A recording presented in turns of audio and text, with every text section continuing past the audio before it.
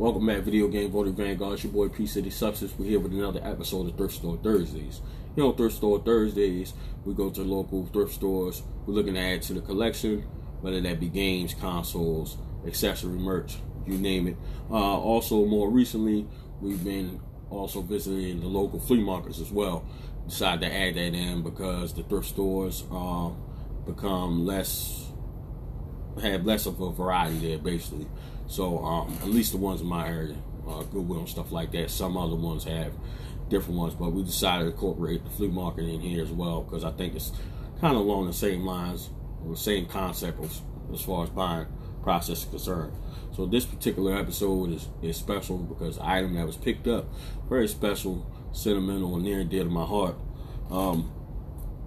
This was actually the first console that I ever owned that I could call my own.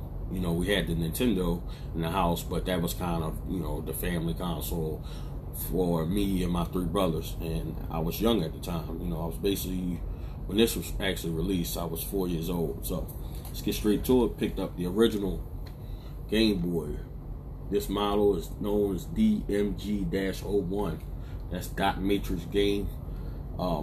This is just, for one, it's at an iconic status. The Game Boy started the handheld revolution. This was just so special, and this is just so iconic, man. Just the feel of it and to have it in my hand, it still brings back memories.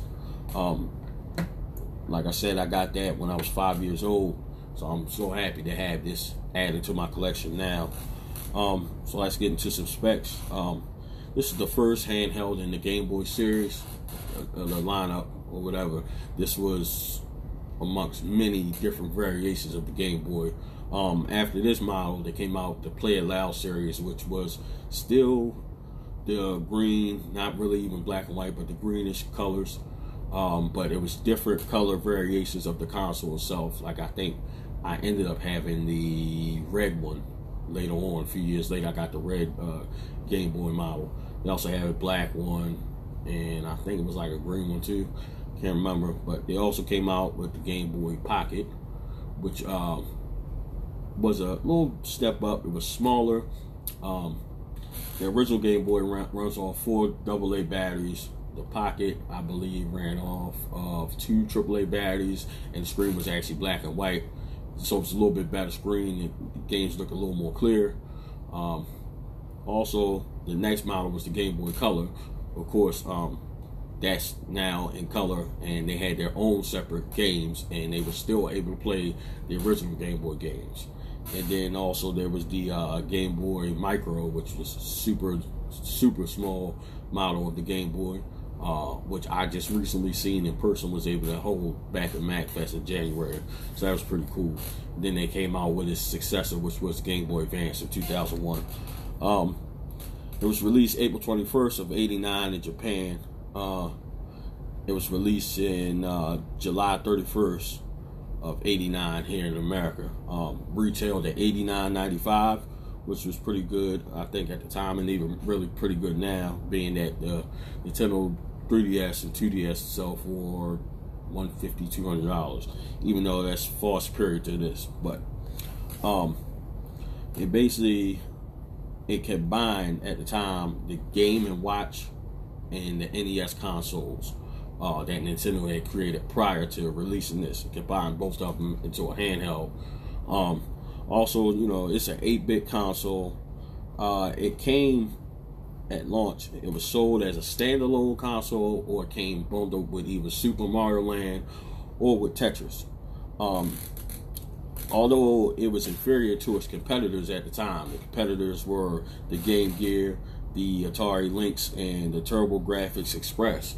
It was inferior to them as far as the terms of the power and the graphics were concerned, but this became more of an iconic status and stood the test of time far past either the other 3 competitors ever around. It stood the test of time as far as its durability and just its ability to continue to reinvent itself.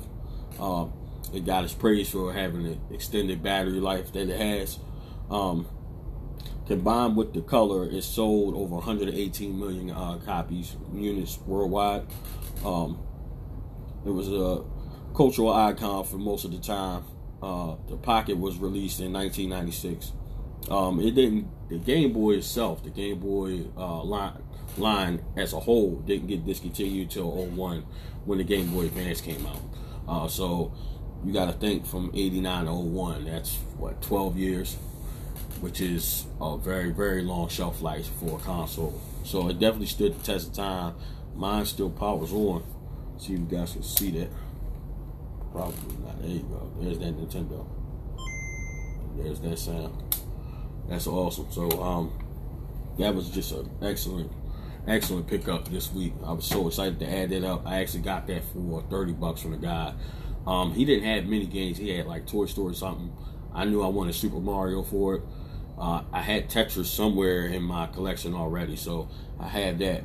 He actually threw in a game. I was going to pick up Mortal Kombat for the Game Gear. The guy actually gave it to me, so that was super thumbs up. Shout out to him for that. So even though it didn't go to Game Boy, it didn't matter. I was just happy to add that, and that was actually a really, really good game. And awesome game to give away to me for my Game Gear. So I was excited about that. So shout out to all the subscribers. Thank you for subscribing. Thank you for your comments and input, your likes.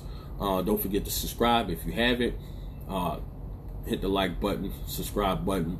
Turn the button on for the notifications so that you get them as soon as any type of information is released to the YouTube channel for the Video Game Votary. Also check out the official website of Video Game Votary, thevideogamevotary.wordpress.com. It's the official website for the Video Game Votary. There you'll find blog posts from me basically being myself. It's more personal, it's raw and uncut. I'm talking about life, I'm talking about real decisions.